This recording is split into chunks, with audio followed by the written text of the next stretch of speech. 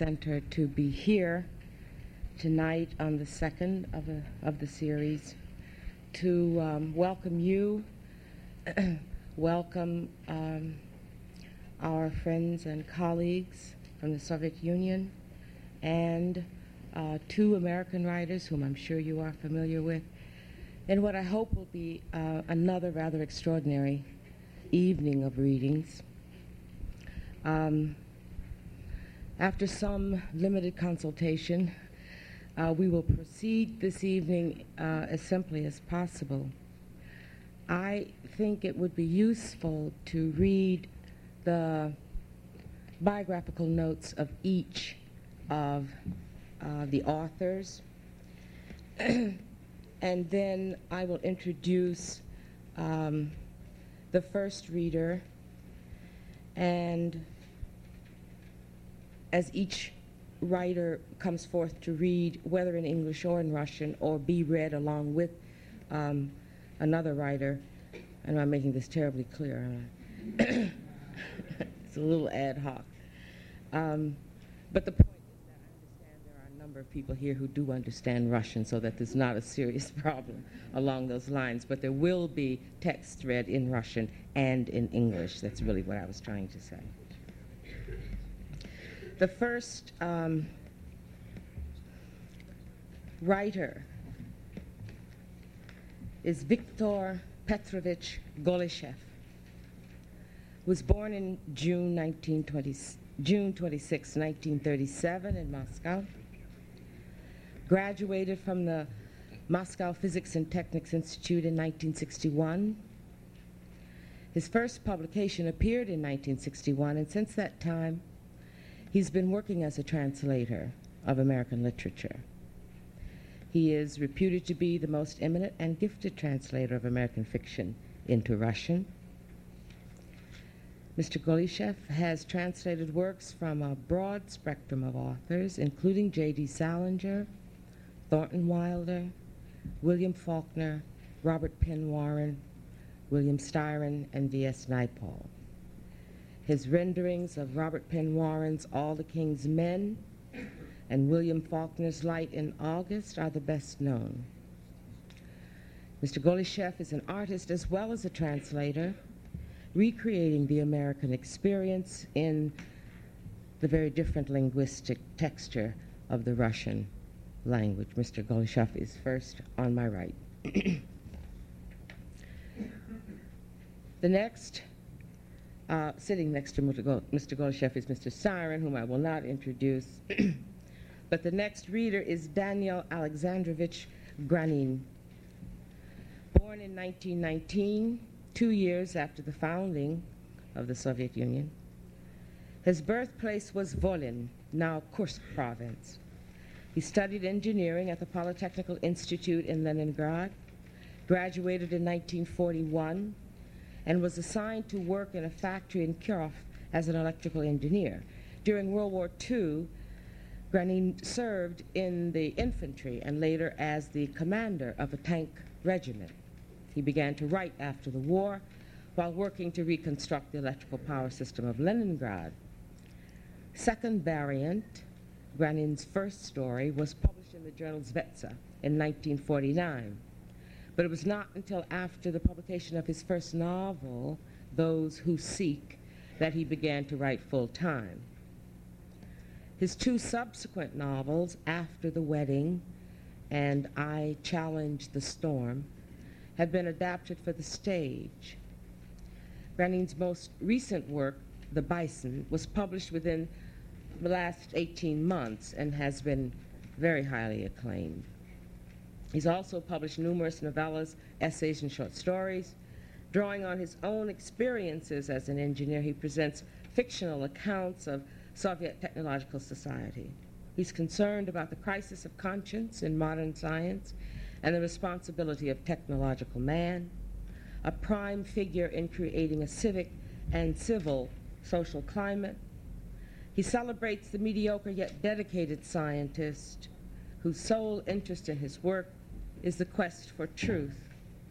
The virtuous hero is juxtaposed with brilliant scientists who are preoccupied with more personal interests such as fame, power, and financial security. Thus, in a broader sense, Granin's exploration of scientific quest is a critique of social values. Next, we have Fazil Iskander, poet, short story writer, and novelist. He's a native of Georgian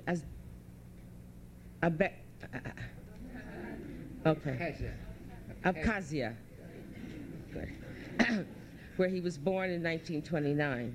He left his childhood city of Sukhumi, probably, to study in Moscow, first at the Institute of Library Science and later at the Gorky Literary Institute. Graduated in 1953 and published his first book of verse, Mountain Paths, in 1957.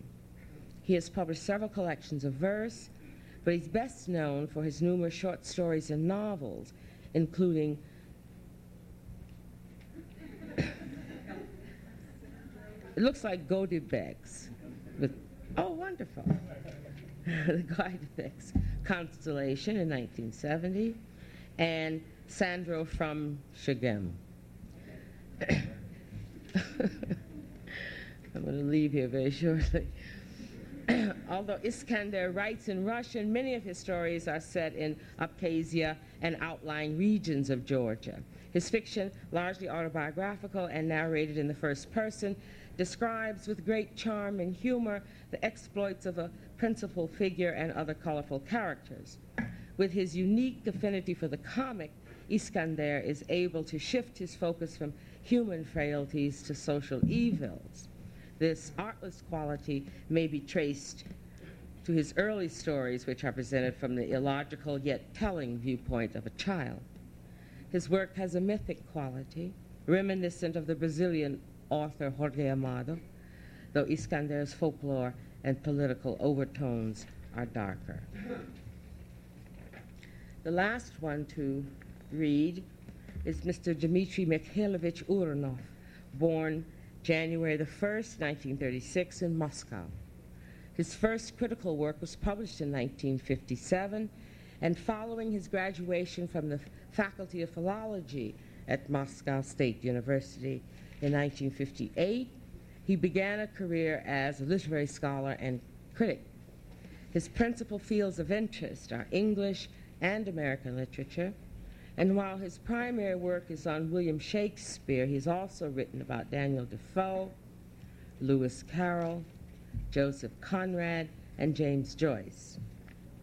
Apart from his critical works, Mr. Urnov is the author of books on cavalrymen and equestrian sports. So would you help me welcome, first of all, Mr. Golyshev.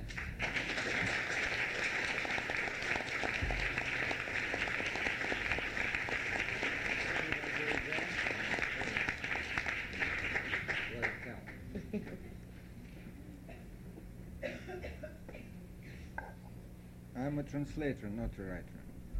And recently I was asked to write a review of a hefty collection of articles under the title Translation as a Means of Bringing People Together.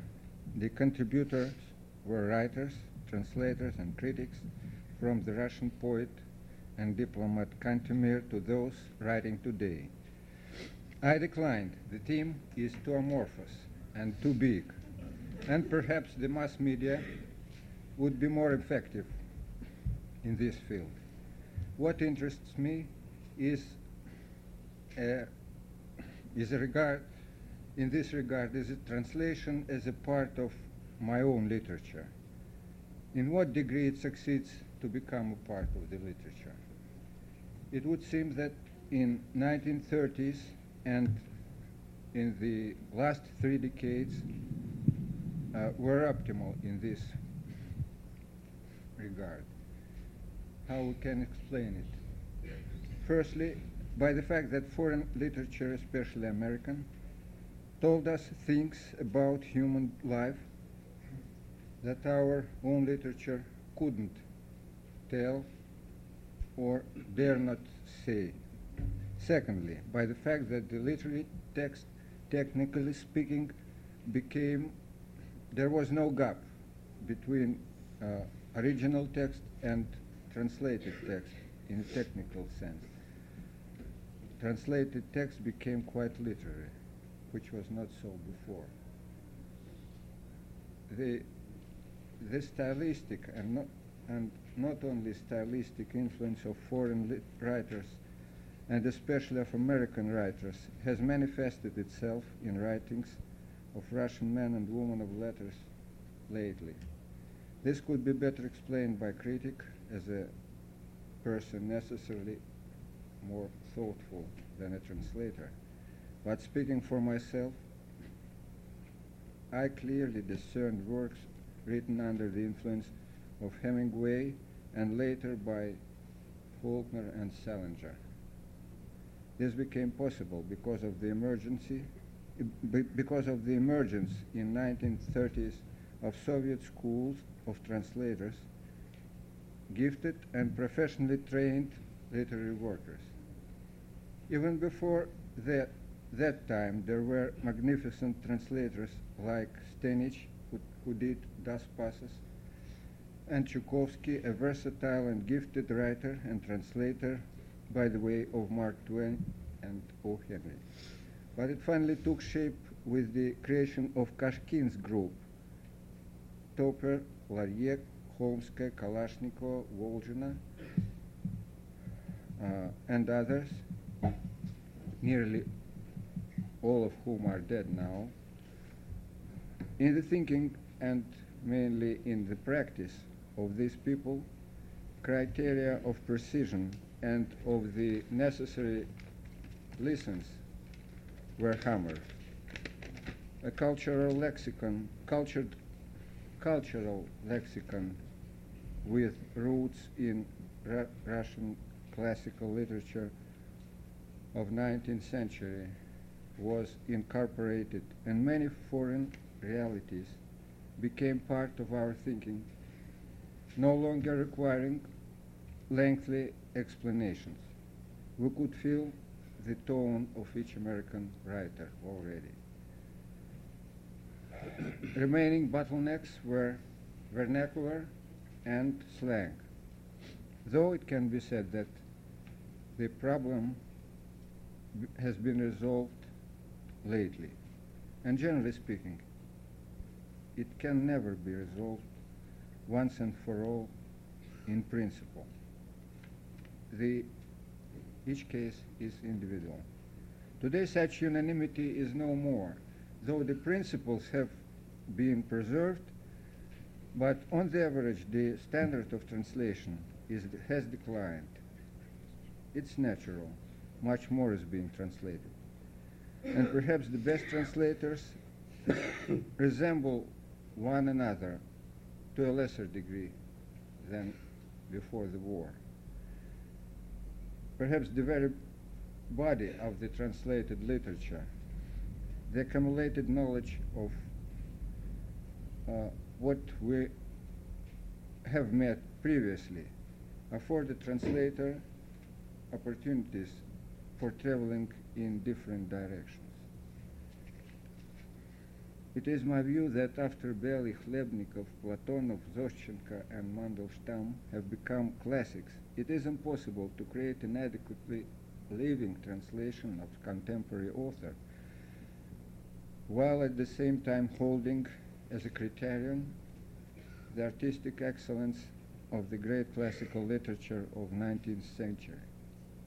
If I were asked to say what kind of translation is best, I would say this: that which is most alive, even though containing more errors. A translation, provided it has some relevance to art, is alive exactly to the same extent that the personal experience of the translator is contributed to it, not merely linguistic experience.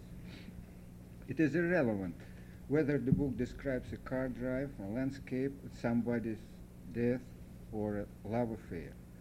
Some famous man of letters said that a translation should be like a sheet of a glass. The more transparent it is, the better. This, I believe, is a bit idyllic. The translator should try to render an author honestly. This is axiomatic. But one can hardly be honest when using ready-made blocks wherever the author was in torments, attempting to say something underivative, something new. For the underivative, perceived and comprehended for the first time and presented lucidly, is the very life of the literature. And the same, but on a smaller scale, can be said of translation. One should translate only those books which one could have written oneself, had one been smart enough. But two things militate with this ideal: the imprecise realization of your own potential, and the need to earn money. So that's it. That's all. Thank you.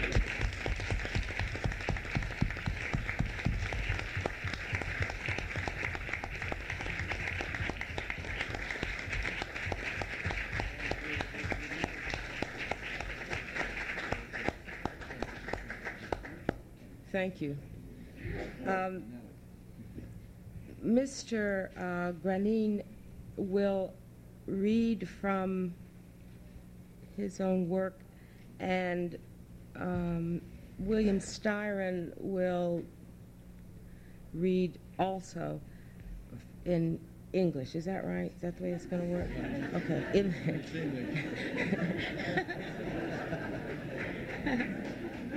And in that order, I think Mr. Granin would go first, and then Mr. Styron. Okay.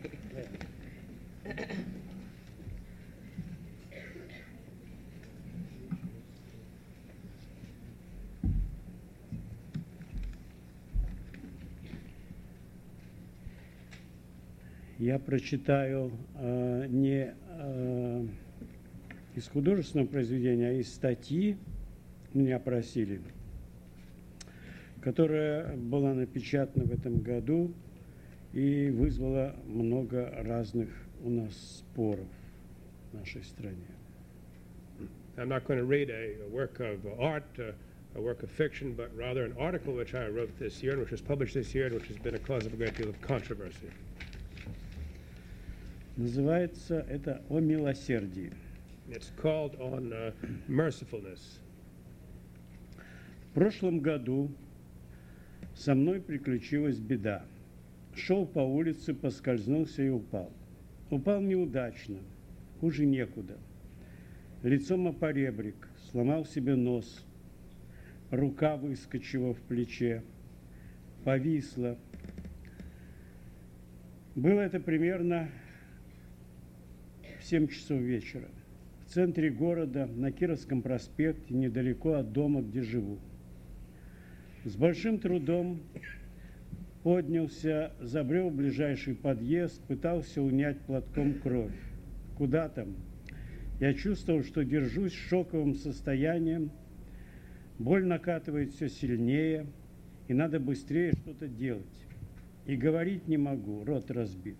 Решил повернуть назад домой. Я шел по улице, думаю, не шатаясь. Хорошо помню этот путь, метров примерно 400. Народу на улице было много. Навстречу прошла женщина с девочкой, какая-то парочка, пожилая женщина, мужчина, молодые ребята. Все они вначале с любопытством взглядывали на меня, а потом отводили глаза, отворачивались. Хоть бы кто-то на этом пути подошел ко мне, спросил, что со мной, не нужно ли помочь. Я запомнил лица многих людей, видимо, безотчетным вниманием, обостренным ожиданием помощи. Боль путала сознание, но я понимал, что если лягу сейчас на тротуаре, преспокойно будут перешагивать через меня, обходить. Надо добираться до дому. Там так никто мне и не помог. Позже я раздумывал над этой историей. Могли ли люди принять меня за пьяного? Вроде бы нет. Вряд ли я производил такое впечатление. Но даже если бы и принимали за пьяного, они же видели, что я весь в крови, что-то случилось, упал, ударили. Почему же не помогли? Не спросили хотя бы, в чем дело? Значит, пройти мимо, не ввязываться, не тратить времени, сил. Меня это не касается, стало чувством привычным. С горечью вспоминая этих людей, поначалу злился, обвинял, недоумевал, а потом стал вспоминать самого себя. И нечто подобное отыскивал и в своем поведении. Легко упрекать других, когда находишься в положении бедственном, но обязательно надо вспоминать и самого себя. Не могу сказать, что при мне был точно такой случай. Не ввязываться, желание уклониться – это нечто подобное и со мною было. Уличая себя, понимал, насколько в нашей жизни привычно стало это чувство, как оно пригрелось, незаметно укоренилось.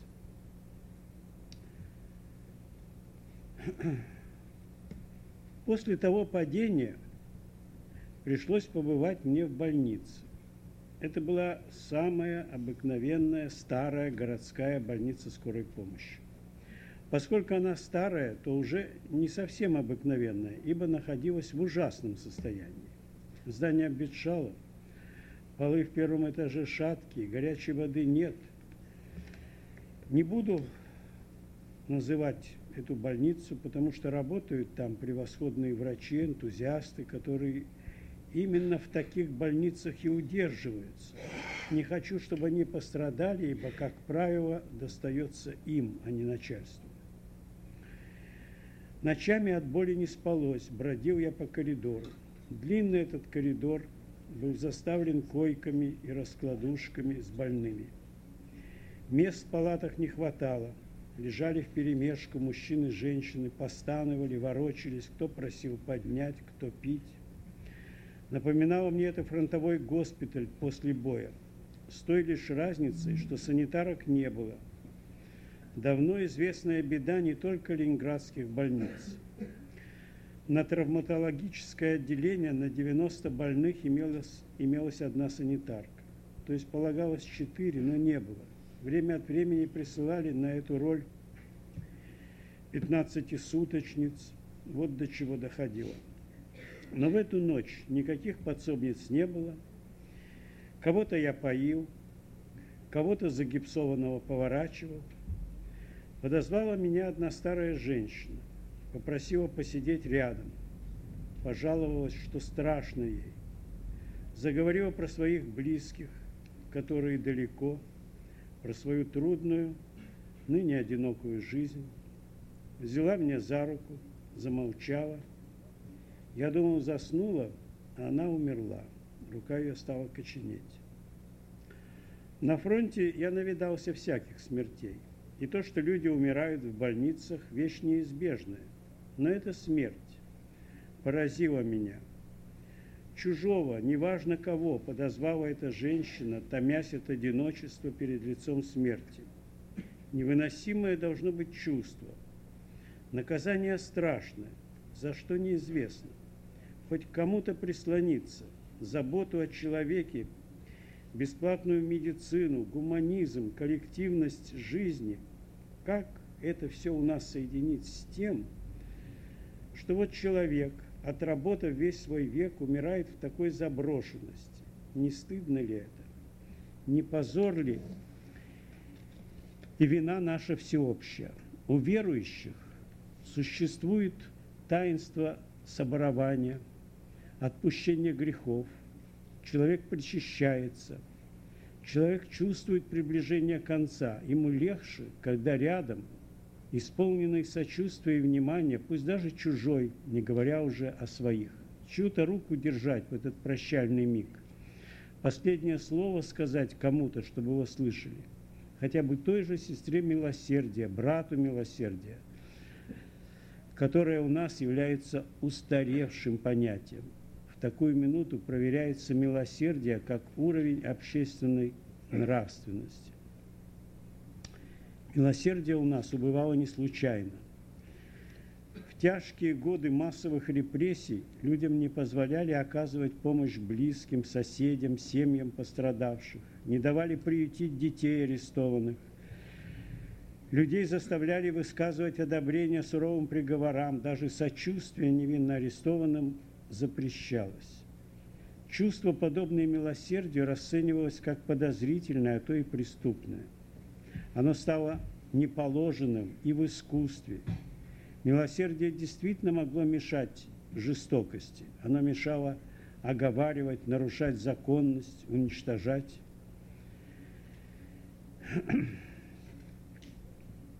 Милость к падшим призывать, воспитание этого чувства и возвращение к нему, призыв к нему – необходимость настоятельная и труднооценимая.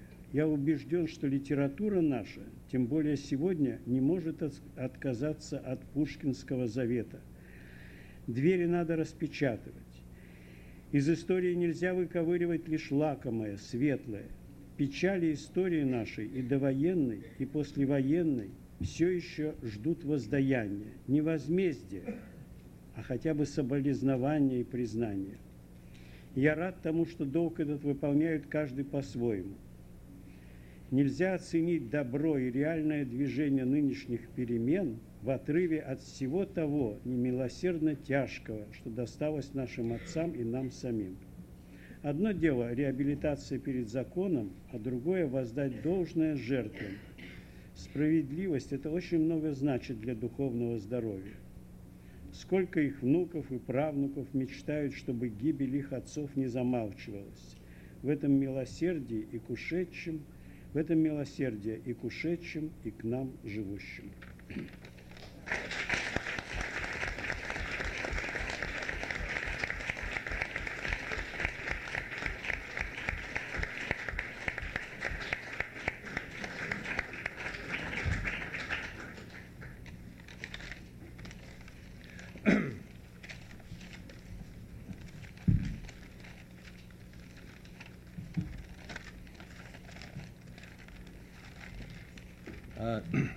Daniil Granin is a member of the generation of what the Soviet people call the Great Patriotic War. And like most members of that generation, he is a man for whom that war has remained a preoccupation. As one discovers when one visits the Soviet Union, the people there are far more preoccupied with that war than we are, although we fought a common enemy and our stake in survival was every bit as urgent as theirs was. I think that the reason that the Russian memory of World War II is still strong, still haunting, while ours is either fading or non-existent, has to do with two factors which I want to mention at risk of stating truths which, to some people at least, may have grown stale with repetition. The first of these is that the war was fought on Russian soil and involved the destruction of Russian cities and the annihilation of Russian citizens. Our World War II was fought thousands of miles away in places like Salerno and Normandy and Tarawa, where the going was rough, but where American civilians were not involved and suffered neither death nor deprivation. I still find it hard to believe that in a letter I have in my possession written to me in 1943 when I was in the Marines from someone back home, the chief complaint was the difficulty of obtaining bacon more than once a week. This was at a time when untold thousands of Russians were eating roots and acorns or falling dead of starvation. The other factor has to do with the sheer magnitude of the war and the impact of its horror and devastation. Statistics are somewhat or sometimes derided as meaningless, but often they can speak volumes, as we writers say. Let me briefly quote some comparative statistics. The official number of military deaths for all United States services in World War II was 290,000. This is certainly an appalling figure by any standard, even by the standard of Vietnam, of which we are intensely conscious of at the moment, perhaps mainly for the reason that it was a morally disgraceful war and continues to lacerate our conscience. In World War II, which may be considered a morally upright war, if there is any such a thing, we suffered nearly sixfold the deaths of Vietnam in considerably less than half the time, but of course on a geographical scale of far greater dimension. Let us stand in awe of that number, 290,000. It is a staggering toll, and like many of my generation who were in that war, I salute the memory of my fallen friends. But let us compare this figure with that of the military deaths incurred by the Russians during the same war. 7.5 million. This seems nearly inconceivable. It is the population of the entire city of New York, twice the population of the city of Moscow, a figure that numbs the mind. Even so, and when this is said, nothing really prepares us for the stupefying statistic concerning the number of Russian civilian deaths. It is conservatively estimated to have been more than 12 million by enemy action, by random slaughter and execution, and by starvation. Perhaps only connoisseurs of exquisite irony can appreciate the number of civilian deaths incurred in the continental United States as a result of enemy action. It is 5. They were the hapless victims of an experimental Japanese balloon which exploded in 1944 in an Oregon forest, killing some inquisitive picnickers. Can anyone really wonder, then, why war and its horrible actuality continues to animate the imagination of so many Soviet writers? Daniil Granin spent the nearly 2.5 years of the siege of Leningrad on the front lines outside the city. During that time, 2/3 of the population of that city of 3.5 million met their deaths by Nazi bombardment, by freezing, starvation, and disease. Those who remained alive were often reduced to eating rats, roots, and even the starch they could scavenge from the paste of old wallpaper. When I asked Granin what he ate as a soldier during the 900 days helping to defend the city, he fixed me with a humorous stare and quietly murmured, "Nothing." Granin, the biographical information on Granin has been given to you by Toni Morrison just now, so I'll skip what I had written. I did want to say, though, that the authority of his writing and its moral force have accorded him enormous readership and respect throughout the Soviet Union. Might also add that in the 1950s, he was anticipating the future and endangering his own security by advocating forms of glasnost, which has so recently burst on the scene. Granin told me that during the siege of Leningrad, those who survived the best were the ones who strove the hardest to aid their fallen comrades, who worked the most valiantly to help the sick and the dying, the ones who, in short, exhibited most tellingly the quality of mercy, which he pleads for in the essay that he just read, and which I'm now going to read in an English translation by Nina Buis. Last year I had an accident. I was walking down the street when I slipped and fell. I fell badly. It couldn't have been worse. My face hit the curb, breaking my nose, and my shoulder was dislocated leaving my arm dangling. This was around 7 in the evening, in the middle of Leningrad, on Kurovsky Prospect, not far from my house. With great difficulty, I got up and wandered into the nearest alleyway, trying to staunch the bleeding with my handkerchief. I realized I was in shock, that the pain was getting worse, and I had to do something fast. I couldn't even talk because my mouth was smashed. I decided to head back home. I walked down the street, and I don't think I was staggering. I remember the trip well, about 400 yards. The street was crowded. I was passed by a woman with a little girl, a couple, an elderly woman, a man, some teenagers. They all stared at me with curiosity at first and then looked away. If only one of them had come up to me and asked what the matter was, if I needed any help. I memorized the faces of many of the people, apparently out of unconscious attention and acute expectation of help. Pain muddled my consciousness, but I knew that if I were to lie down on the sidewalk then, people would calmly step over me. I had to get to the house. No one helped me. Later, I thought about the incident.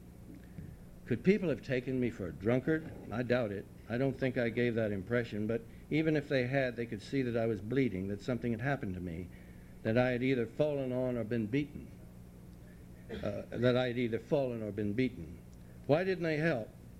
Why didn't they at least ask what was wrong? Does this mean that we've grown accustomed to passing by, not wasting time and energy, not getting involved? As I bitterly recall those people, I was angry at first, blamed them, wondered about them, and then I started thinking about myself. I looked for similar behavior on my own part. It's easy to reproach others when you're in trouble, but you must think of your own behavior too. I can't say that I had come across exactly the same situation, but I had experienced something similar, the desire to get away, to not get involved. I began to realize how habitual that feeling was in our lives, how firmly rooted it had become. I won't presume to list all the causes of the weakening of this feeling of mutual help, mutual responsibility, but I think that that much of it is due to various kinds of social injustice when lies and shams and greed passed unpunished. It took place before people's eyes then and had a severely detrimental effect on their spiritual health. It begat indifference to one's work and to the loss of all inhibitions. Why shouldn't I? What we so gently call lack of spirituality and indifference began to flourish. Naturally, this had to have an effect on the relations among people, on their demands on one another, on mutual aid. Falsehood entered into family life. Everything is interrelated because a person's morality does not consist of isolated rules of life. And that spirit of being joined, of lending a helping hand, of mutual concern, which had remained from the war, the spirit of national unity, was abating. Our voluminous discourses on morality are often much too general. Morality consists of concrete things, specific feelings, qualities, concepts. One of these feelings is the feeling of mercy. For most people, it is an old-fashioned term, unpopular today, and somehow removed from our lives. Something echoing the olden days, sister of mercy, brother of mercy. These are words for nurse that the dictionary marks OBS, that is, obsolete concepts. There once was a Mercy Street in Leningrad near Aptekarsky Island. It was felt that the name was obsolete even for a street, and it was renamed Textiles Street. The recent tragedy in Chernobyl shook up our people in the national soul. The disaster elicited the kindest, most heartfelt emotions, and people volunteered help, financially and in every way they could. Donations to the fund to aid victims of the accident raised 530 million rubles. This is an enormous sum, but the important aspect here is the response itself. People willingly took children into their homes, shared everything they had. The same response came to the recent disaster in Georgia, where there were mudslides and flooding. This is an example of national mercy, the charity which was always characteristic of our people. People whose houses burned down were always helped this way, as were people in times of hunger and bad harvests. But Chernobyl and floods and earthquakes are extreme situations. Mercy and compassion are needed much more frequently in our normal daily life, person to person. I am convinced that man is born with the ability to respond to another's pain. I think this is innate, given to us along with instincts and the soul. But if the feeling is not used, not exercised, it weakens and atrophies. Is mercy exercised in our life? Is there a constant reminder for it? Does it often get called upon? I remember how when I was a child and my father and I passed a beggar, and there were many beggars in my childhood, blind, crippled, or just asking for a handout in trains, railroad stations, marketplaces. Father would give me a copper coin and say, "Go give it to him." And I would overcome my fear. Poverty often looked rather scary, and go give the coin. Sometimes I would have to overcome my greed. I wanted to keep the money. We were rather poor ourselves. Father never considered whether they were pretending or not, whether they were truly crippled or not. He didn't care. If they were begging, he gave. As I understood it now, as I understand it, this was practice in mercy and charity, that necessary practice without which the feeling cannot survive. After my accident, I had to spend some time in the hospital. This was a very ordinary old city hospital for emergency care. Since it was old, it wasn't exactly ordinary because it was, and still is, in terrible disrepair. The building was sagging, the first floor was shaky, there was no hot water, and there were rats. I won't name this hospital because marvelous, enthusiastic doctors work there who can last only in hospitals like that. I don't want to get them into trouble because, as a rule, it is they and not the administrators who get called on the carpet. But pain kept me awake that night. I wandered along the corridor. The long hallway was filled with cots for patients. There wasn't enough space in the wards. Men and women were not separated. They moaned and tossed and turned. Some wanted to go to the bathroom. Some wanted a drink. It reminded me of a frontline hospital after a battle, with one difference: there were no orderlies. This has been a long-standing problem, not only in Leningrad. In trauma services, the ratio is 90 patients to one orderly. That is, there were supposed to be 4, but they don't exist. There were no helpers at all that night. I gave water to some, and I turned over some patients in casts. An old woman called me over. She asked me to sit with her. She told me that she was afraid. She spoke of her family, who were far away, and about her hard and lonely life. She took my hand. She stopped talking. I thought she was asleep. She had died. Her hand grew cold. I had seen all kinds of deaths at the front. People dying in hospitals is inevitable. But this death astounded me. This woman, tormented by loneliness in the face of death, called over a stranger. It hadn't mattered whom. It must have been unbearable for her. A horrible punishment. I don't know for what, just to be able to lean against someone. How can we fit together concern for humanity, free medicine, humanism, and a collective life with this woman who had worked all her life, dying in such neglect? Is this not our common shame and guilt?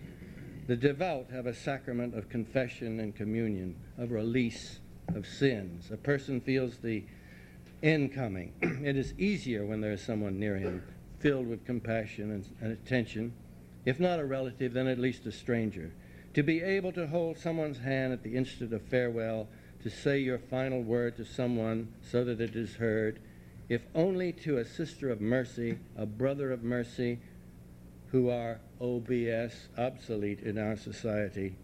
At moments like that, mercy is a measure of public humanity.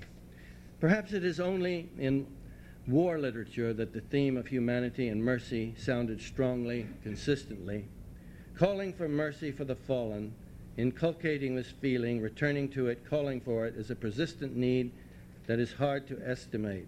I am convinced that our literature, especially today, cannot turn away from Pushkin's legacy.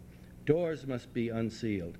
History is inseparable. You cannot pluck out just the sweet and the light from it.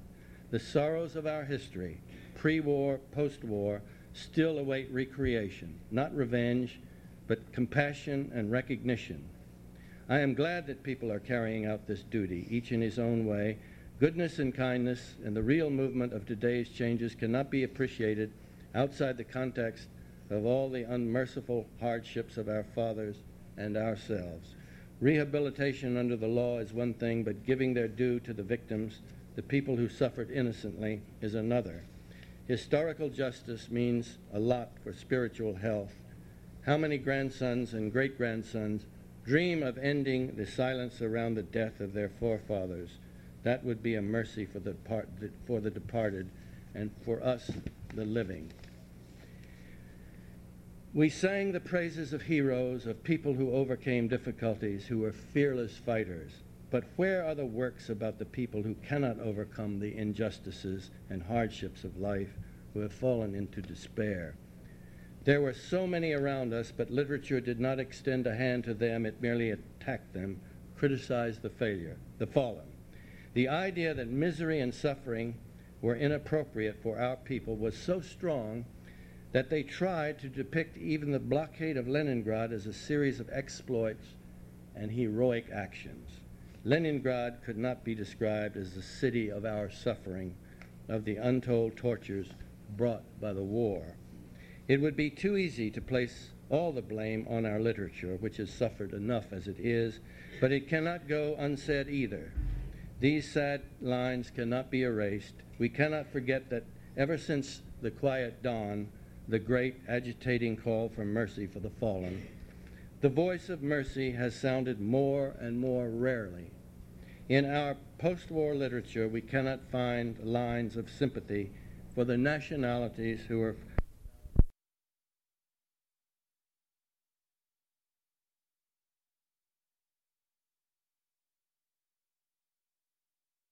very little sympathy for the millions who suffered innocently during the fascist occupation, the millions who suffered in prison camps. Literature cannot be denied the right to compassion. Of course, we can hide behind the shield of history. We can say that if it wasn't allowed, people didn't write. But the examples of Bulgakov, Akhmatova, and Platonov, just 2 or 3 writers, shows that it was possible not to be afraid. When this theme began returning to the literature of recent years, it was heard by all. Just think of Kondratyev's Sashka. Recall the poems of Voznesensky, of Yevtushenko, of Kuzarova, Byakov's Sign of Disaster. Now others have taken up that long-awaited theme which is needed to humanize our life.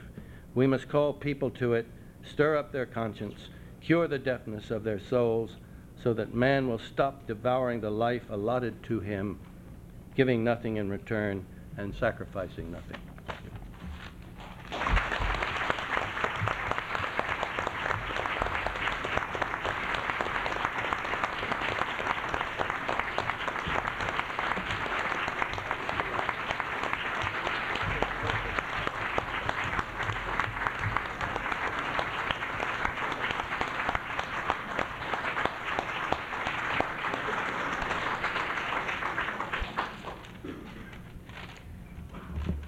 Now, Fazil Iskander will read and will be followed by Robert Stone.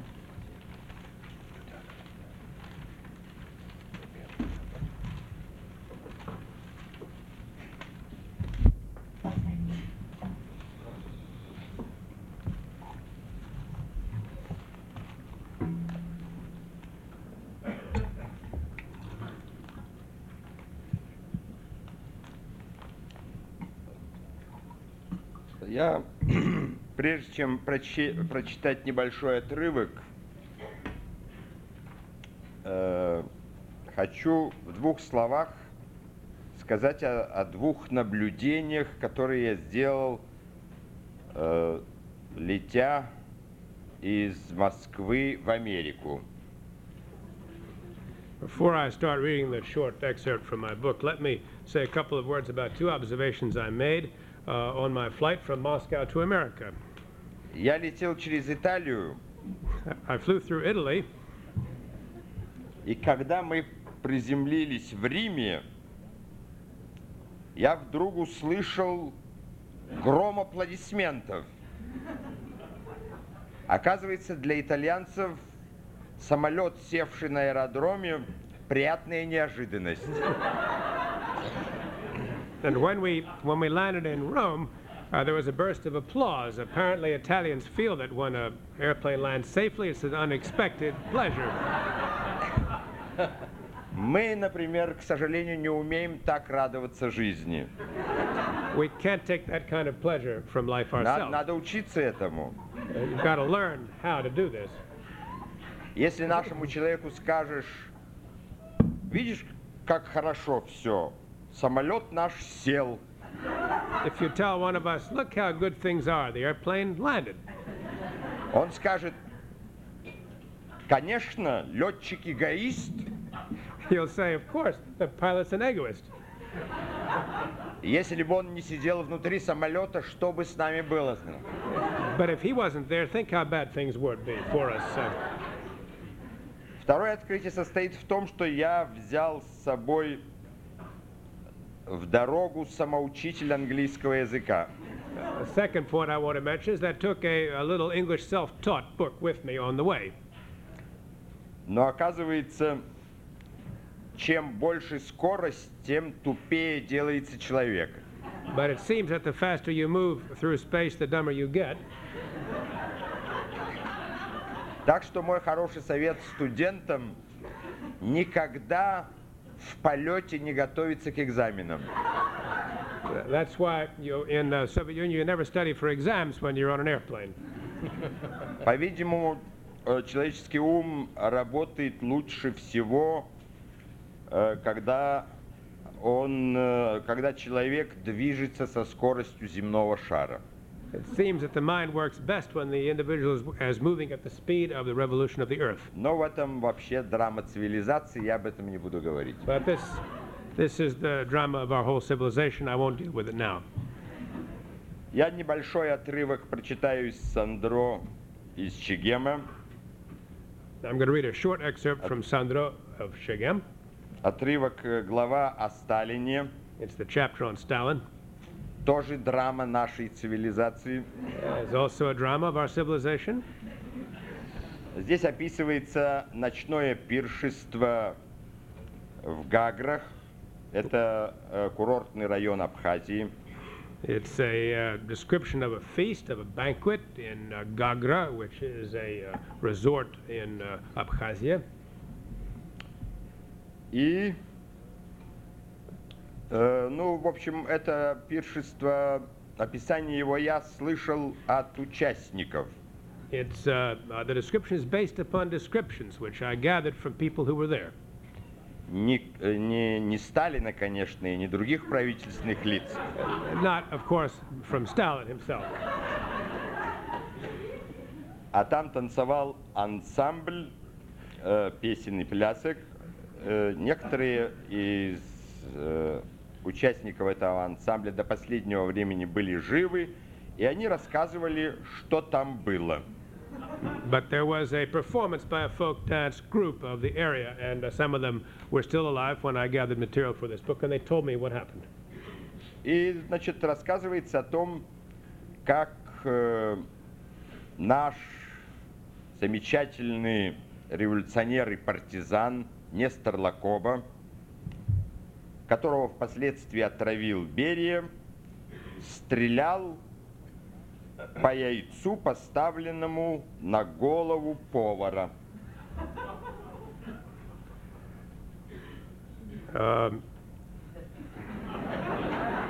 They told me about how the famous partisan Nestor Lukava, who later poisoned Beria, was the man who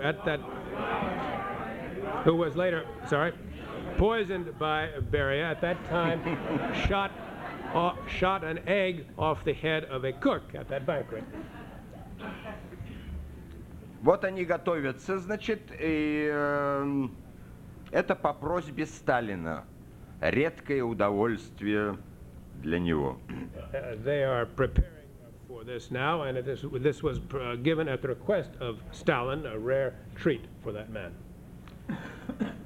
«Нестор Аполлонович, повар здесь», — сказал он, склонившись над ним и показывая содержимое тарелки. В тарелке, слегка перекатываясь, лежало с полдюжины яиц. «Хорошо», — сказал Лакоба и хмуро посмотрел в тарелку. Тут только дядя Сандро догадался, что Нестор Аполлонович будет стрелять по яйцам. Этого он еще не видел. «Индюшкины яйца?» — вдруг спросил Берия и, протянув руку, вытащил из тарелки яйцо. «Куриные, Лаврентий Павлович», — подсказал директор, поближе подсовывая ему тарелку. «Тогда почему такие большие?» — спросил Берия с любопытством, рассматривая яйцо. Яйца и в самом деле были довольно крупные. «Сам выбирал», — хихикнул директор, кивнув головой в сторону повара, стараясь обратить внимание Берии на тайный комизм этого обстоятельства. Но Берия, не обращая внимания на тайный комизм этого обстоятельства, продолжал рассматривать яйцо. Директор встревожился. «Может, заменить, Лаврентий Павлович?» — спросил он. «Нет, я просто так говорю», — опомнился Берия и быстро положил яйцо в тарелку. «Ревнует к глухому», — шепнул Сталин Калинину и беззвучно рассмеялся в усы.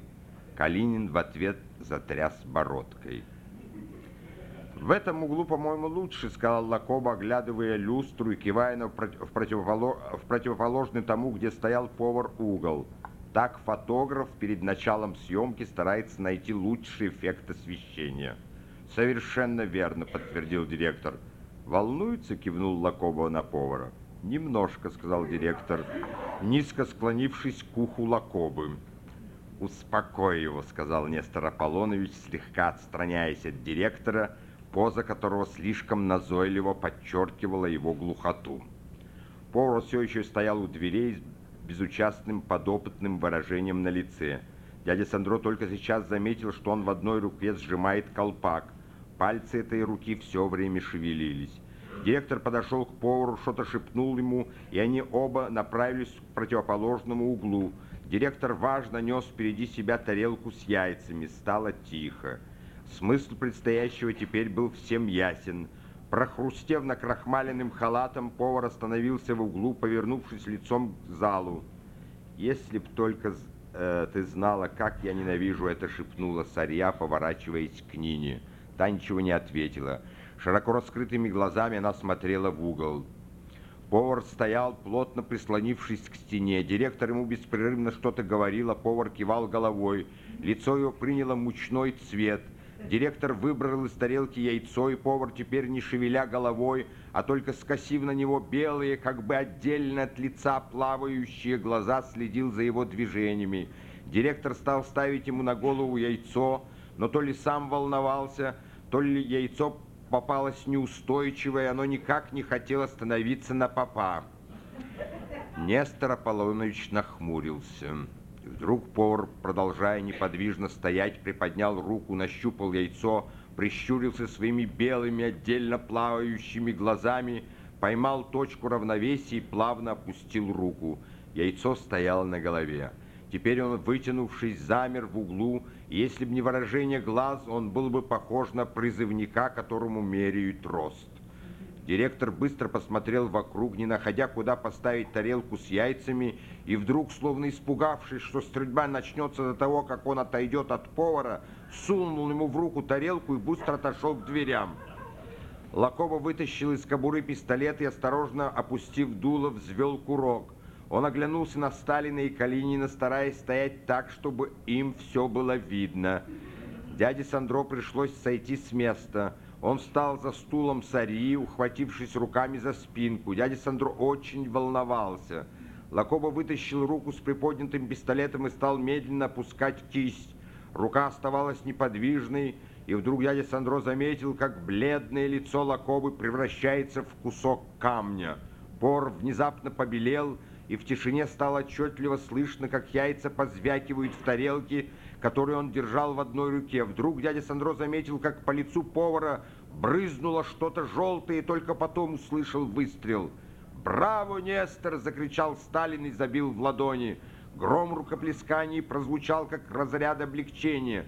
Директор подбежал к повару, выхватил у него из рук колпак, вытер щеку повара, облитую желтком, и сунул колпак в карман его халата. Он оглянулся на Лакову, как оглядываются на стрельбище, чтобы показать, куда попал стрелявший, или попросить, или спросить, надо ли подготовить мишень к очередному выстрелу. «Давай», — кивнул Лакоба. Директор на этот раз быстро поставил яйцо на голову повара и, хрустнув скорлупой разбитого яйца, отошел к дверям. И снова лицо Лакобы превратилось в кусок камня, вытянутая рука окаменела, и только кисть, как часовой механизм с тупой стрелкой ствола, медленно опускалась вниз. И опять на этот раз дядя Сандро заметил сначала, как желтый фонтанчик яйца выплеснул вверх, и только потом раздался выстрел. «Браво!» И взрывы рукоплесканий сотрясли банкетный зал. Улыбаясь бледной, счастливой улыбкой, Лакоба прятал пистолет. Повар все еще стоял в углу, медленно оживая. «Посади его за стол», — бросил Лакоба жене по-абхазски. Сарья схватила салфетку и подбежала к повару. Вслед за нею подбежал и директор, которому повар теперь сердито сунул тарелку с яйцами. Сарья стояла перед ним и, вытирая ему лицо салфеткой, что-то говорила. Повар с достоинством кивал. Директор, присев на корточки и поставив рядом с собой тарелку с яйцами, подбирал скорлупу разбитых яиц. Сарья стала уводить повара, но тот вдруг остановился и, сбросив халат, кинул его директору. По-видимому, случившееся на некоторое время давало ему такие права, и он явно показывал окружающим, что он недаром рискует, а имеет за это немалые выгоды.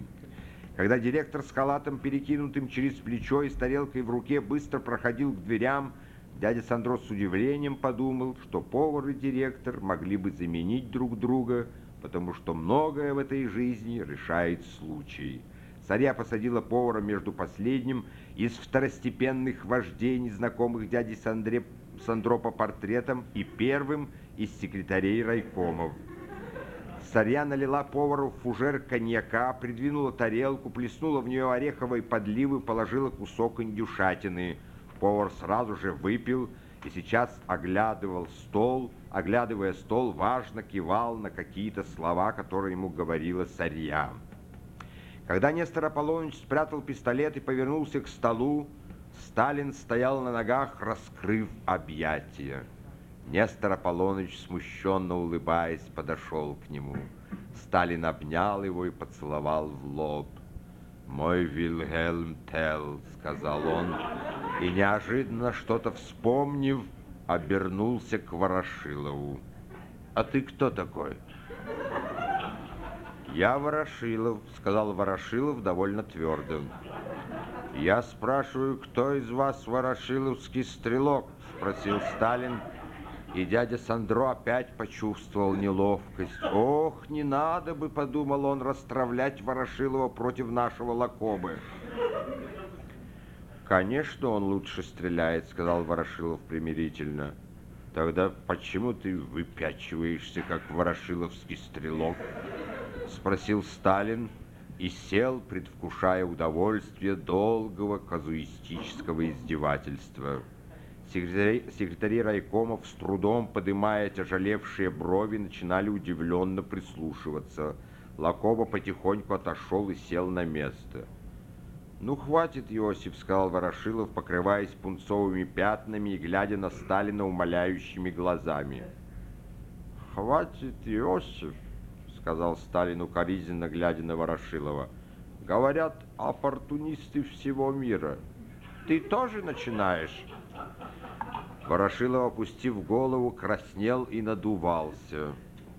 «Скажи, чтобы начали его любимую», — шепнул Нестор жене. Сарья тихо встала и прошла к середине стола, где сидел Махаз.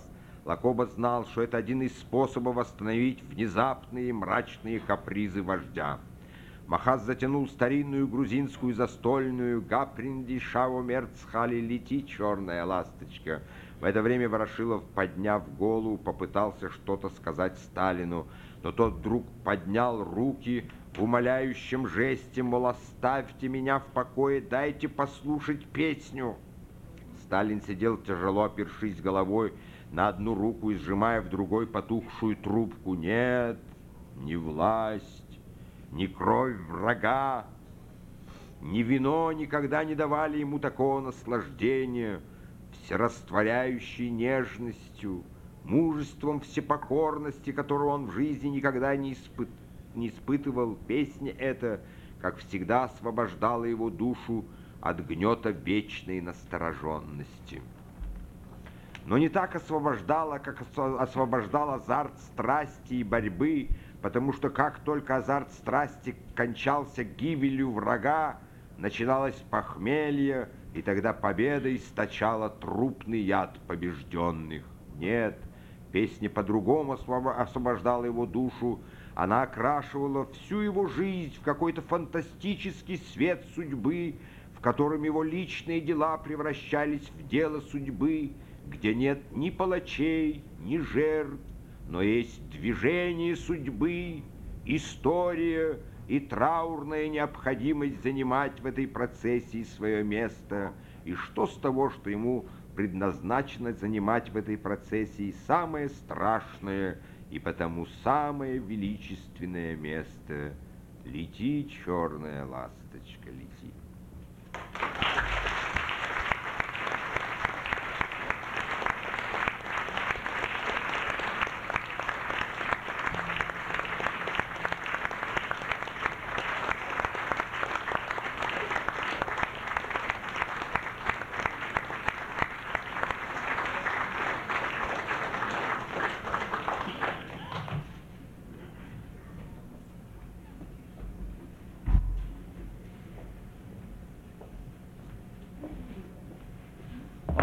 I only regret that time doesn't permit us to do justice to the translation of this marvelous book, which is, I think, very well translated in English by Susan Brownsberger. This is available, this book, and a wonderful book it is.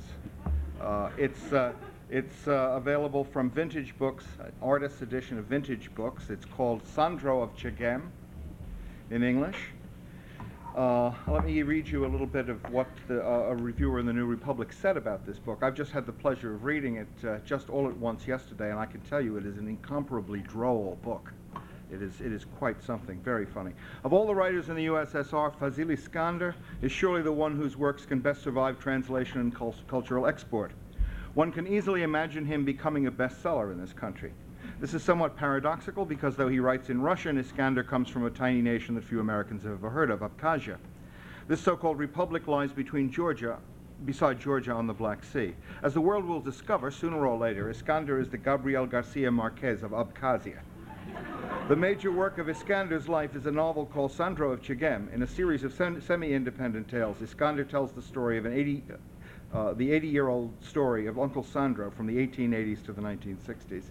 This is a wonderful read and very rewarding to anyone who undertakes it, and I think the English version is quite good. I've made a couple of internal cuts to conform to time.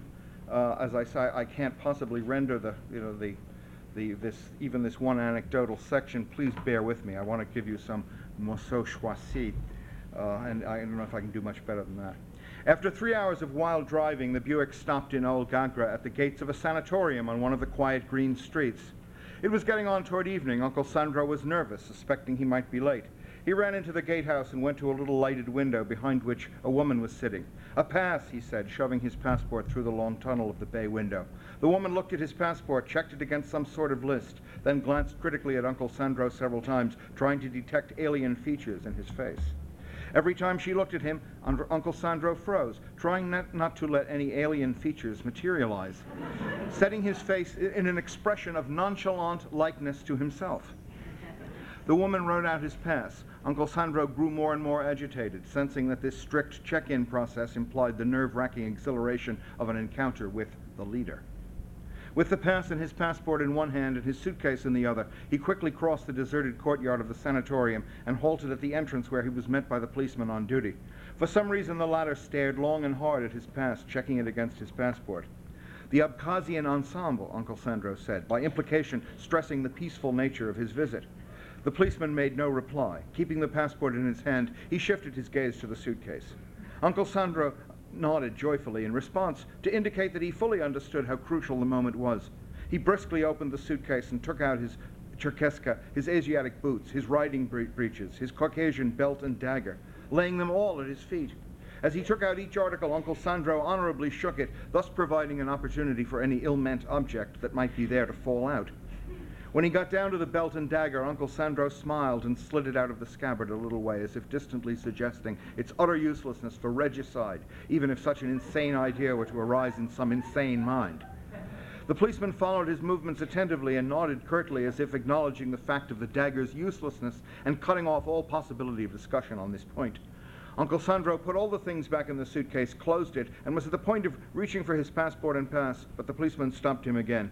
"Are you Sandro Chegem?" he asked. "Yes," Uncle Sandro said. With a flash of insight, he added, "But on the posters, I'm Sandro Chegemsky." "Posters don't interest me," the policeman said. Without inviting Uncle Sandro to pass, he took a shiny new telephone from the wall and started calling someone. So he's passed in to join the rest of the people at the folk ensemble, and they get a lecture from the manager before they are to perform before Stalin. The main thing is, Ponsulaya said, when you're invited, don't jump at the food and wine. Behave modestly, but you don't have to play hard to get either. If one of the leaders invites you to have a drink, drink it, and then go back to your comrades. Do not, especially if you're chewing, stand beside the leader as if you'd stormed the Winter Palace with him. Remember, there isn't going to be any stage, Ponsulaya was saying, pacing back and forth among his charges in his white Cherkeska. You'll be dancing right on the floor. The floor is there, the same as here. The main thing is, don't get nervous. The leaders are people, just like us, only much better. Within a few seconds, the troop members had flitted into the hall and lined up in 2 rows, blinded by bright lights. The plenteous table and the vastness of the crowd. The banquet was at its height. Everything had happened so fast that not everyone noticed they were in the hall. At first, isolated claps, then a joyous squall of applause greeted the 20 Cyprus-like knights who had sprung up from nowhere, led by Platon Ponsulaya. It was manifest that those who were applauding had eaten and drunk well and were now pleased to have their merriment prolonged by dint of art, in order that they might later return to fresh merriment at the table. Regaining their wits, the troop members tried to spot Comrade Stalin, but did not immediately locate him, because they were looking into the depths of the hall, whereas Comrade Stalin was sitting quite close to them, right at the end of the table. He was facing slightly away toward his neighbor, who turned out to be all-Union headman Kalinin. The applause continued. The troop members began to applaud, the roar of their love forcing its way through to the very source of love, through the countering roar of governmental affection. Stalin suddenly got to his feet, and the whole hall rumblingly followed suit, everyone trying to catch up with him before he could straighten up. It lasted about a minute, this bloodless battle of mutual affection, like the friendly uproar of chums slapping each other on the back. A silly lover's skirmish where the conquered thanked the conqueror and then lovingly conquered him, toppling his wave of roars with a new wave of roars.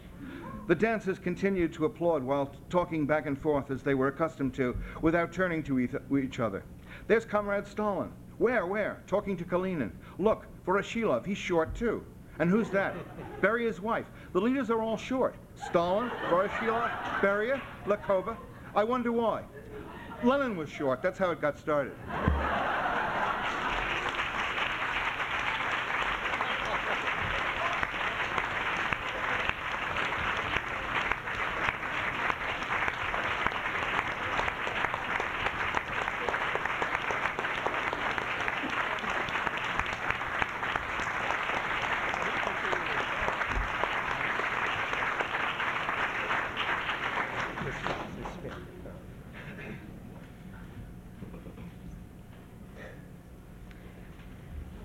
Thank you. Now we'll hear from Mr. Dmitry Mikhailovich Urnov. And I wanted also to suggest that I think it would be a pity not to follow these extraordinary readings with a period of discussion and question as is indicated on your program. And I'm sure you are all eager to speak to these writers, and they are equally as eager to answer your questions. The only reason I make an observation about it is that I will not be here to moderate it, but I'm sure you can carry on without me. But right now, I want you to, as I will pay close attention to Mr. Urnov.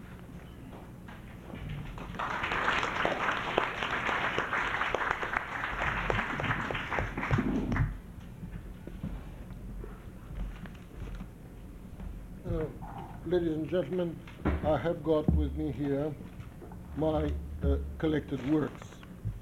I'm sure you would like to have them complete, to read them from the very beginning till the very end. The first volume, but certainly it's only selection. The first volume is literary criticism, Anglo-American mostly. I would like to read from it a chapter or two for you, which will take about an hour and a half. Certainly I have to leave a lot of material out of it. For example, in chapter 1, which is tradition and reevaluation, which mostly based upon T.S. Eliot views. And what I have to leave out is my connection with a lady who came out to be the daughter of the member of Provisional Government of Russia in 1917. And she met Eliot, she emigrated, and she met Eliot in the 1920s, and she said to him that she would like to go straight to bed with him.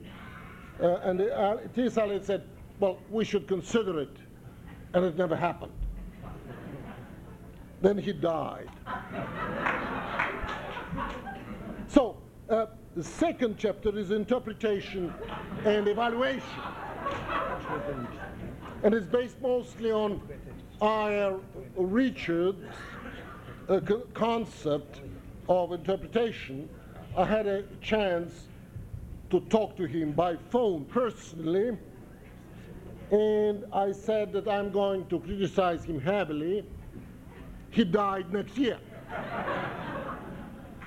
And my third chapter is close reading, which I cover Professor F.R. Leady's concepts, and I've been to his house.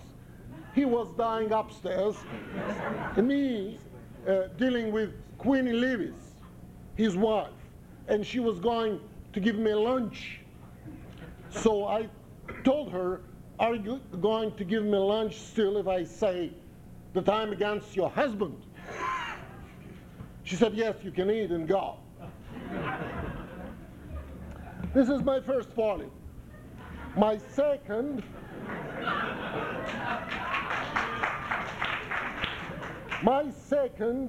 is horse stories. Well, I'm a kind, I cannot compare it from the point of literary merit, but still, I'm a kind of Soviet Dick Francis, who is a friend of mine.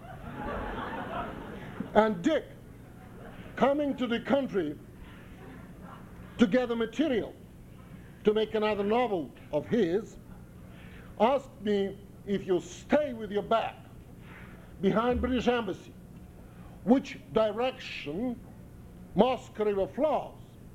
I live on the bankside, and I cross the river every day my whole life, which consists of 51 years.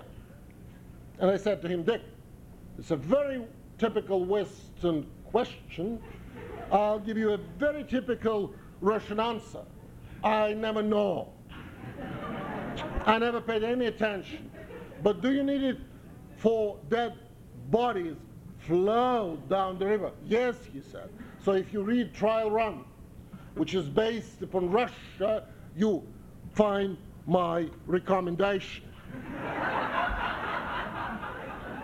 Now, I read to you from my own book, a horse book, which is Horses in the Ocean, and it is based upon my experience while I was traveling in 1968, delivering as a horse trainer,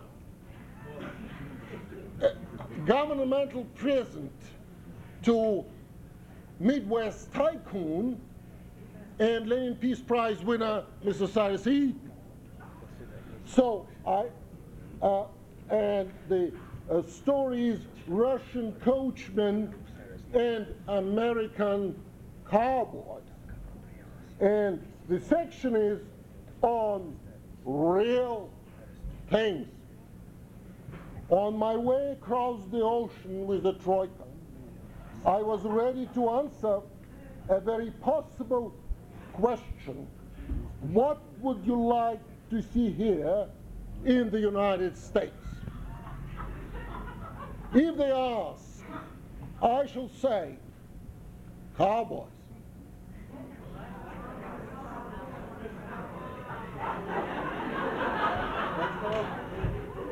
And once among them, we were two of us, a vet and myself, a trainer and a vet.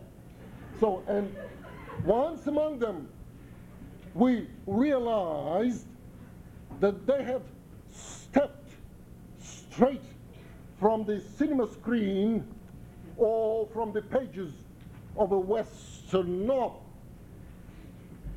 5-gallon hats, horned saddles, high-heeled boots, chaps, robes. But from them, there was a certain air of aloofness towards us.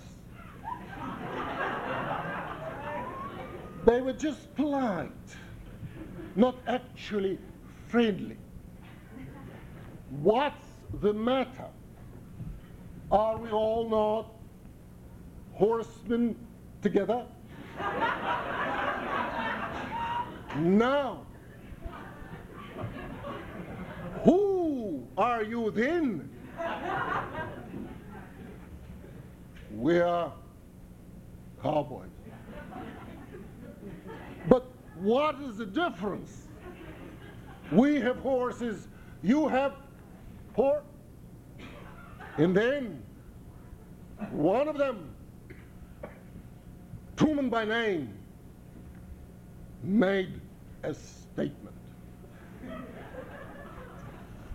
Don't get me wrong, he began.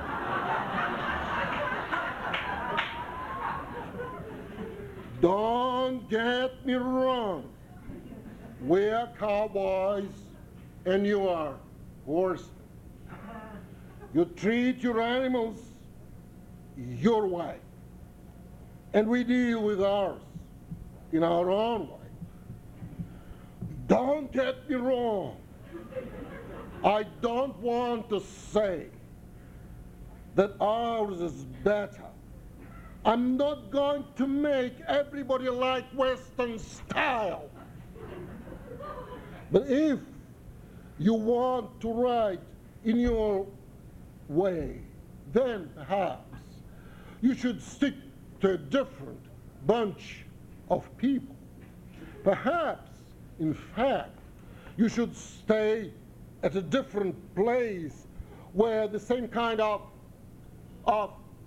okay, he was evidently looking for a softer kind of word, but he no doubt meant trifles. Don't get me wrong. He burst out and almost prayed, I'm not going to insult anybody, but according to Truman, those riding out in shirt stirrups and keeping monkey seat were not those who created America.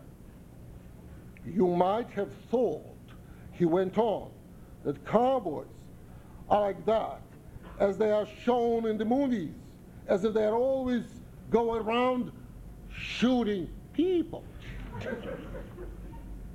It was never like that according to Truman. Yes, they were shooting, but mostly into the air.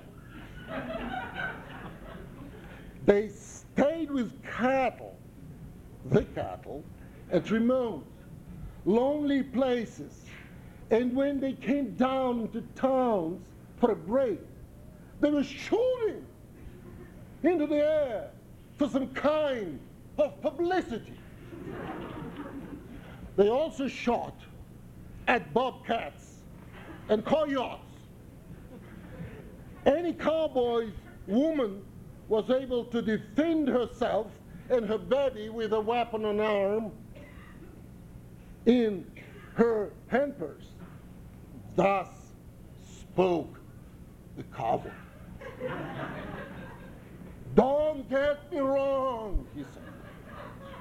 I'm not going to make everybody in the world ride and live Western style. We have a saying, it is horse flesh that warms a cowboy best of all. My horse, Happy Harry, doesn't have to have any golden lettered diploma or certificate which your horses have. We don't have to have anything like that.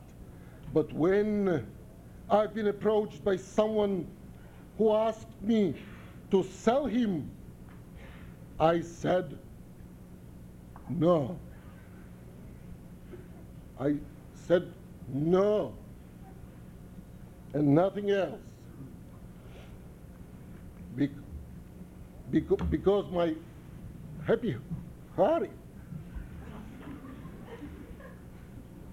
for me, is a kind of, there was no chance to speak about that anymore. And in the real cowboy's eyes, something like real tears somehow twinkled, and it was not possible to go on talking about the situation any longer.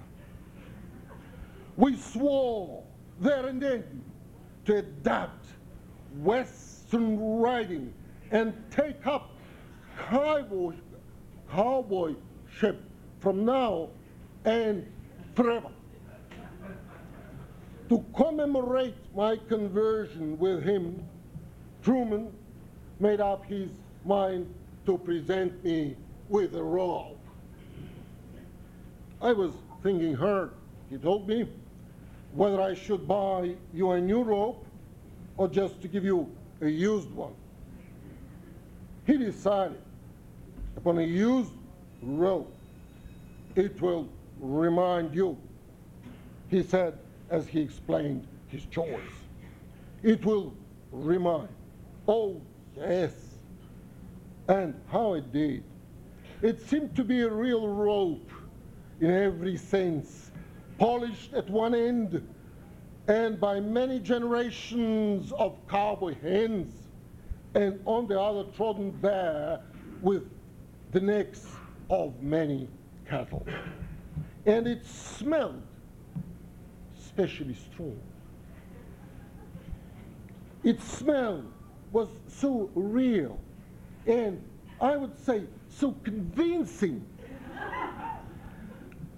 that with your eyes shut, you could easily imagine yourself to be on a farm or even inside the barn itself. In fact, the rope's authenticity would have convinced anybody with their eyes open, as was the moment I entered the plane on my way back from North Dakota. All the passengers began to look at me with awe and anxiety, as if the whole herd was going to follow me. And the gentleman whom I sat next to turned to me and commented, well, why on earth not to bring your cow right here? And he pointed to the seat which was still vacant.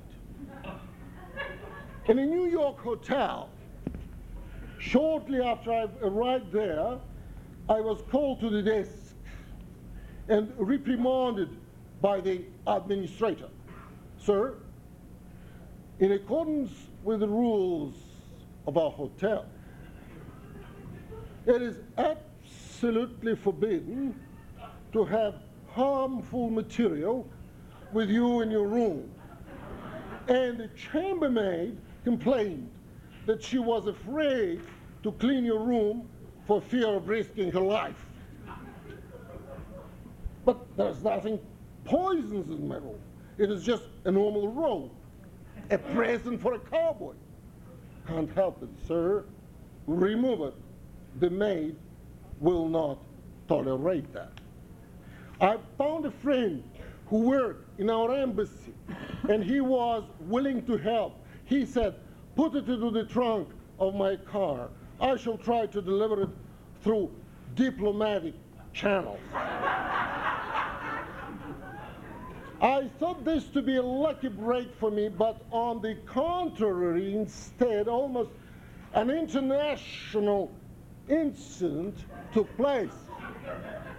My friend took the rope to the embassy, and that is where it happened. Why does our embassy stink? It must be a conspiracy. Such was the common cry. At that moment, I was already at Princeton and was traced there by our embassy staff. They gave me my robe back. For a time, it was kept there at Princeton by someone else, an American friend of mine, a colleague who was the head of the rare books department in the university library. Such a smell of the rope, together with rare books, was almost bearable, but not for long. Finally, the rope was transported in a sealed container by surface mail, that is to say, on board of a cargo ship. It was a slow process. I held it in my hands about 3 months later, at home. The same rope. Dear present of a dear friend. But it has lost its smell. It had dried out, evaporated. I could not make anybody believe that it was the rope of our dreams, such romantic dreams. Almost everybody to whom I dared to show the rope said, well, what has this got to do with cowboys? And in response to my desperate attempt to prove it was the genuine article, the authentic rope from the Wild West, they just went on laughing at me. Perhaps we are not so much experienced as you are with the West, but don't try to tell us that this most ordinary piece of string has ever been lying anywhere near a lasso.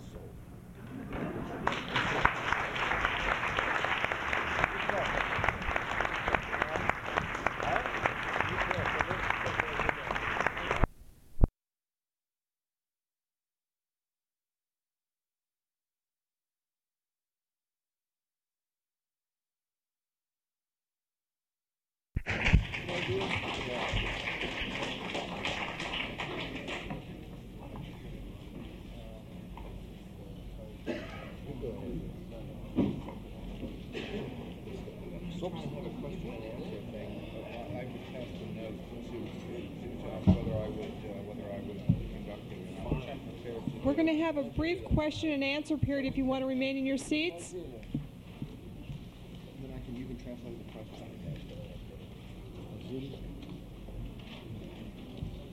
Okay, we're now going to have a brief. We've had a long reading, so we're going to have to keep the question and answer session brief.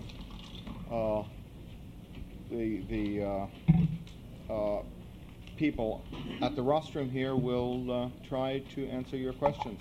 So let me call on you for questions, sir. Yes. I have a question for Mr. Granin. What was the response to your article in the newspaper? And if it's possible, give us a few opinions, opposite opinions on your article. Excuse me, sir. Would you step to one of the microphones and repeat the question? People in the back can't hear.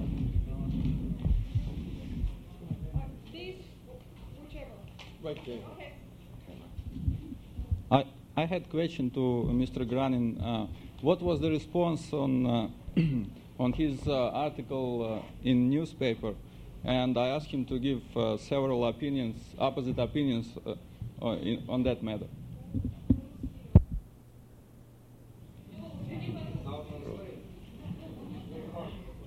Откликов было много. Одни говорили, что милосердие унижает советского человека. И если милосердие устаревшее понятие, то значит и не надо его возобновлять.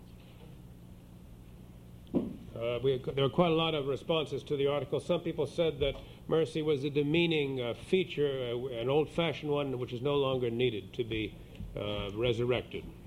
А другие говорили, что надо организовать общество милосердия.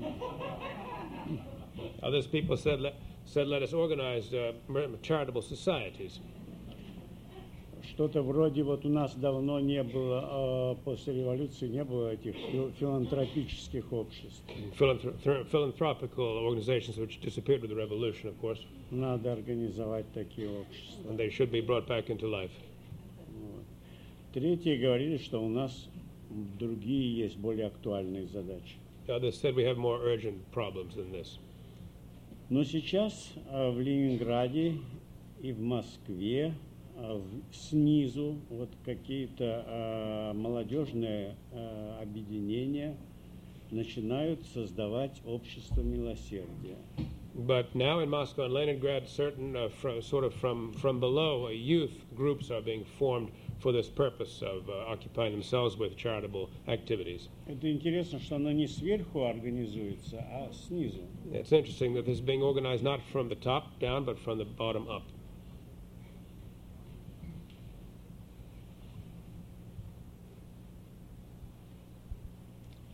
Questions? Yes.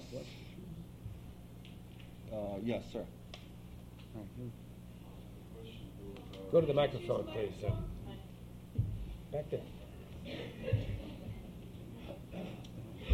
I just would like to ask Fazil Iskander to tell the history of the publication of Sandro of Chegem in the Soviet Union, including those chapters and those parts which he read here.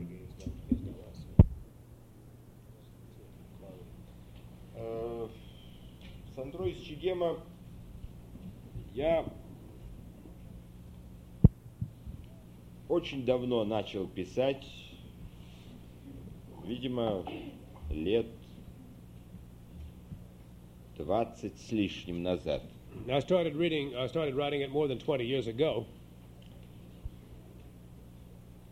Это такая вещь по своему замыслу и построению, которую можно писать всю жизнь. According to the plot and the structure of a book like this, you could keep adding to it indefinitely. Ну, частично, лет, не знаю, 10 тому назад, по-моему, или 12, основные главы уже были написаны, которые я считал основными. But 10 or 12 years ago, the basic chapters were already in place. По общему замыслу это описание жизни Абхазии с начала века до наших дней. It was designed to be a description of the life of Abkhazia from the beginning of the century to the present. К несчастью, я принес рукопись в редакцию в годы застоя. Unfortunately, I had made the mistake of taking the chapters to an editor, to a publishing house during the stagnant period that we've been through. Так совпало. That's just how it turned out. Тогда очень много глав сократили. So they took out, excised a good many chapters from the manuscript. И издали примерно 10-ю часть. About 1/10 saw publication at that time. Но, тем не менее, я ее продолжал писать и продолжаю писать. I nonetheless continued writing it, and I'm writing it still at the present. В начале нашей встречи я вас призывал к оптимизму. At the beginning of our meeting, I urged everybody to be optimistic Относительно учебы у итальянцев. This is with respect to studying in Italy. Сейчас, как вы знаете, у нас гласность. As you know, we have a period of glasnost now. И ряд вещей, которые не печатались у меня и у многих людей, сейчас многих писателей печатаются. Так тут вопрос еще есть о кроликах и удавах. Эту вещь я тоже написал лет 15 назад. Опять случайно совпало с годами застоя, когда я принес в редакцию. This mention was also made of another book of mine, Rabbits and Boa Constrictors, and this was also written by me 15 years ago, unfortunately also coinciding with the period of stagnation. Совершенно случайно. Perfectly accidental, of course. Ну вот, теперь ее опубликовали, тогда не публиковали. But now it's been published. It wasn't published then. И, значит, некоторые люди считают, что я эту сатирическую вещь только что написал. Some people think that that satire was written by me just recently. Потому что там много говорится о борьбе с алкоголем. Because there's a lot of discussion of the war with alcoholism in it. Но, знаете, в нашей жизни есть такое свойство: истинно актуальное один раз, актуально всегда. But things which are contemporary with us at the present turn out to be contemporary for a long time in the past as well. Forever. Так что я боюсь, что некоторые будут думать, что так как сейчас началась критика Сталина, я быстро-быстро написал главу о Сталине. Some people might think that because criticizing Stalin is fashionable now that I suddenly wrote the chapters on Stalin. Я ее написал лет 15 назад. That chapter was written by me 15 years ago. Я думаю, что есть шанс в этом году вообще Сандро из Чегема напечатать. I think there's a chance of getting Sandro published this year. В этом смысле многозначительные намеки я видел на лицах некоторых редакторов.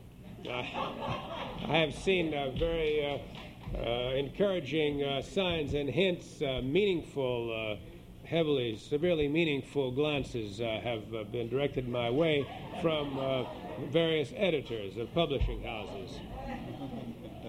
Я думаю, так оно и будет. So I think that's how it's going to work out. Вот все.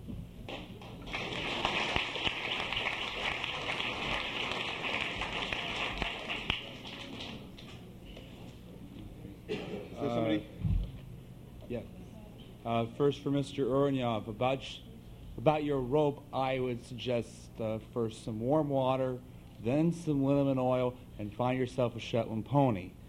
I speak from experience. Can you say it again? Warm water, soak the rope for about overnight, then get yourself some horse lemon oil, rub that on that, and then get yourself a nice sweaty Shetland pony. Oh, I see. For about a week. Yeah. They'll get it back. Or some convenient horse manure, they're about the same. Yeah. My family has several such ropes back home in Ohio. Now, for Mr. Granin,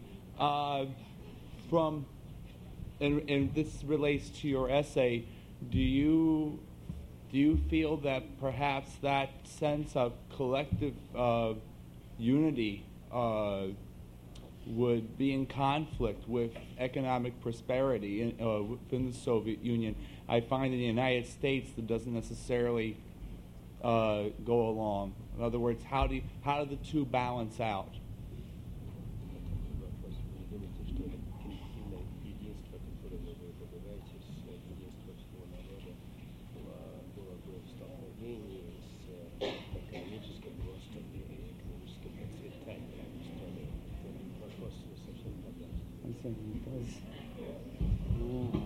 I'm saying if when things get better, you know, as things go. I don't understand the question. Is what? I don't understand the question. I'm saying is that as people, okay, if things work out economically in Russia, if things got better, if hypothetically, would that? Oh God, I think I've gotten into it. Would it be harder? Would it be harder for people to relate to a collective unity, or would people draw more and more as individuals? In other words, can yuppies exist in Russia? There. Get it like that. Listen, let me try and have a crack at what I think you may be trying to ask. Are you asking that?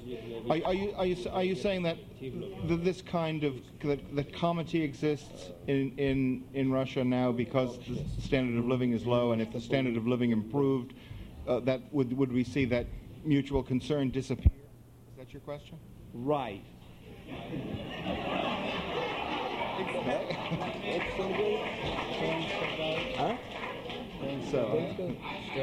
Я полагаю, в Америке, что по мере того, как процветает общество и люди становятся все более состоятельными, зажиточными, исчезает это чувство милосердия и чувство общности, сплоченности народа. Sorry?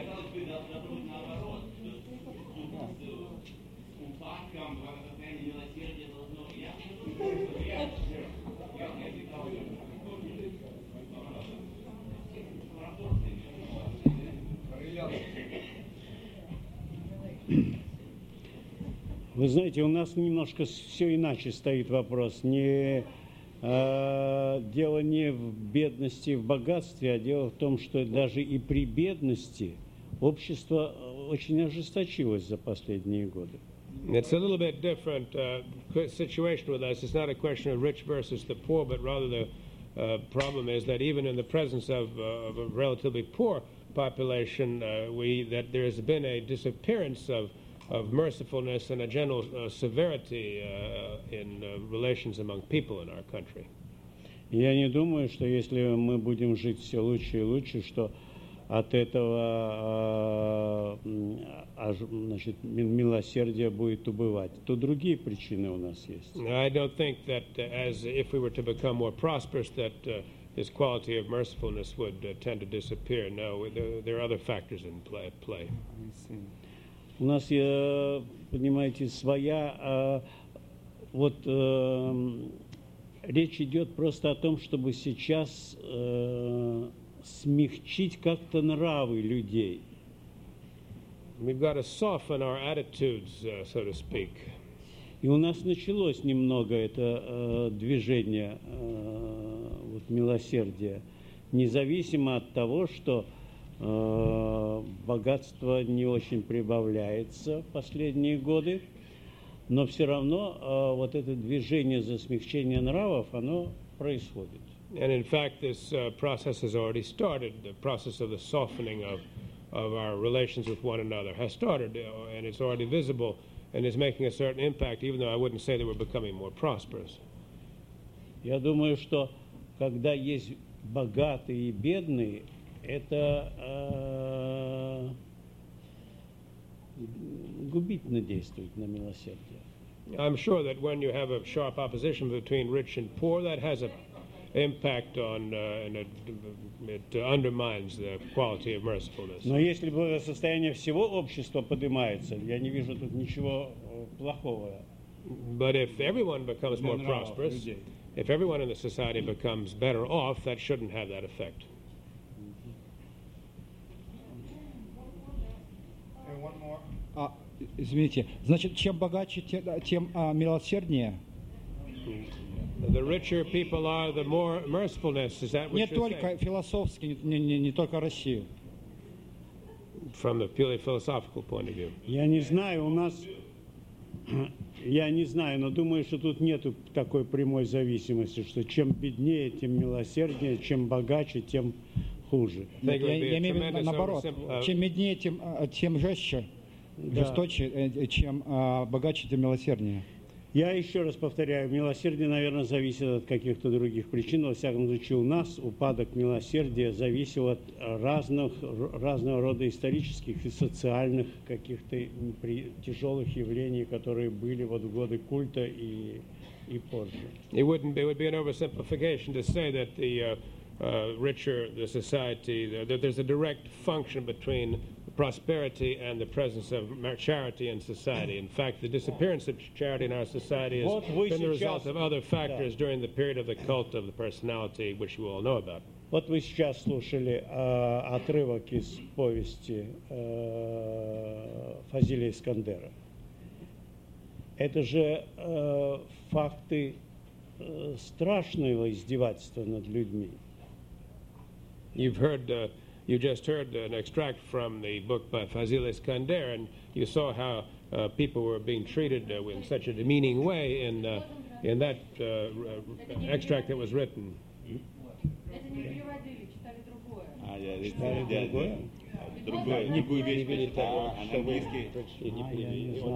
Я поэтому очень удивлялся, что так смеются. That's why I was wondering that people were laughing so much when the translation was read.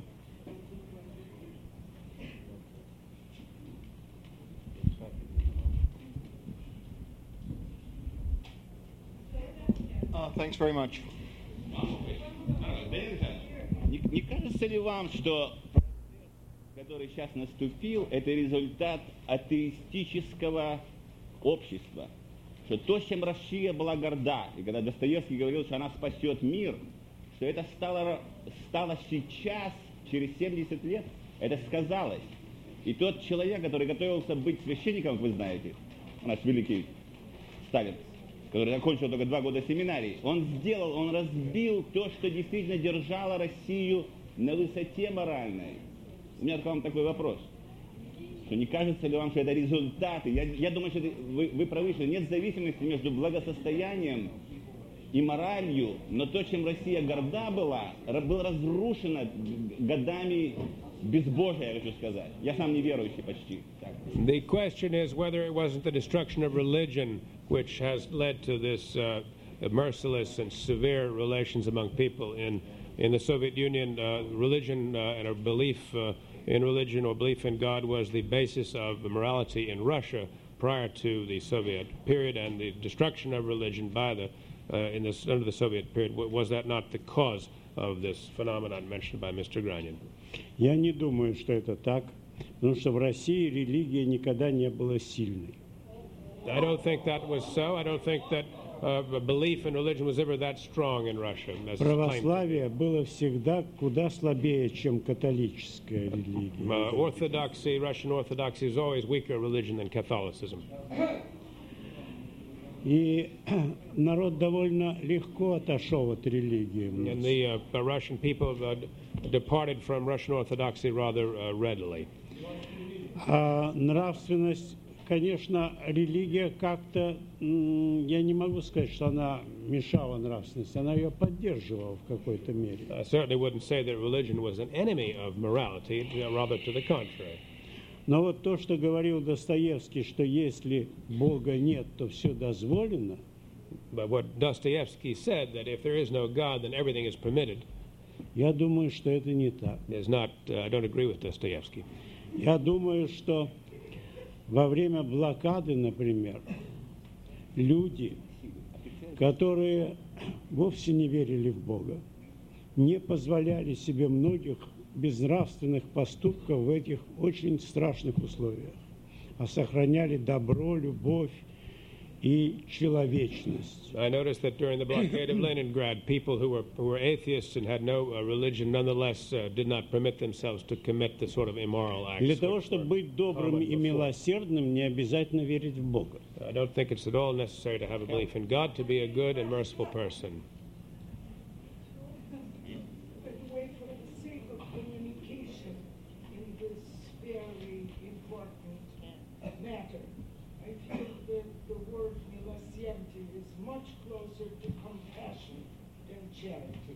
Okay, compassion, that's fine. I'll buy that. It's been suggested by Mrs. Dunham that the word miłosierdzie should be translated as compassion rather than as charity. I think that's a good idea. On that Christian note, we now adjourn.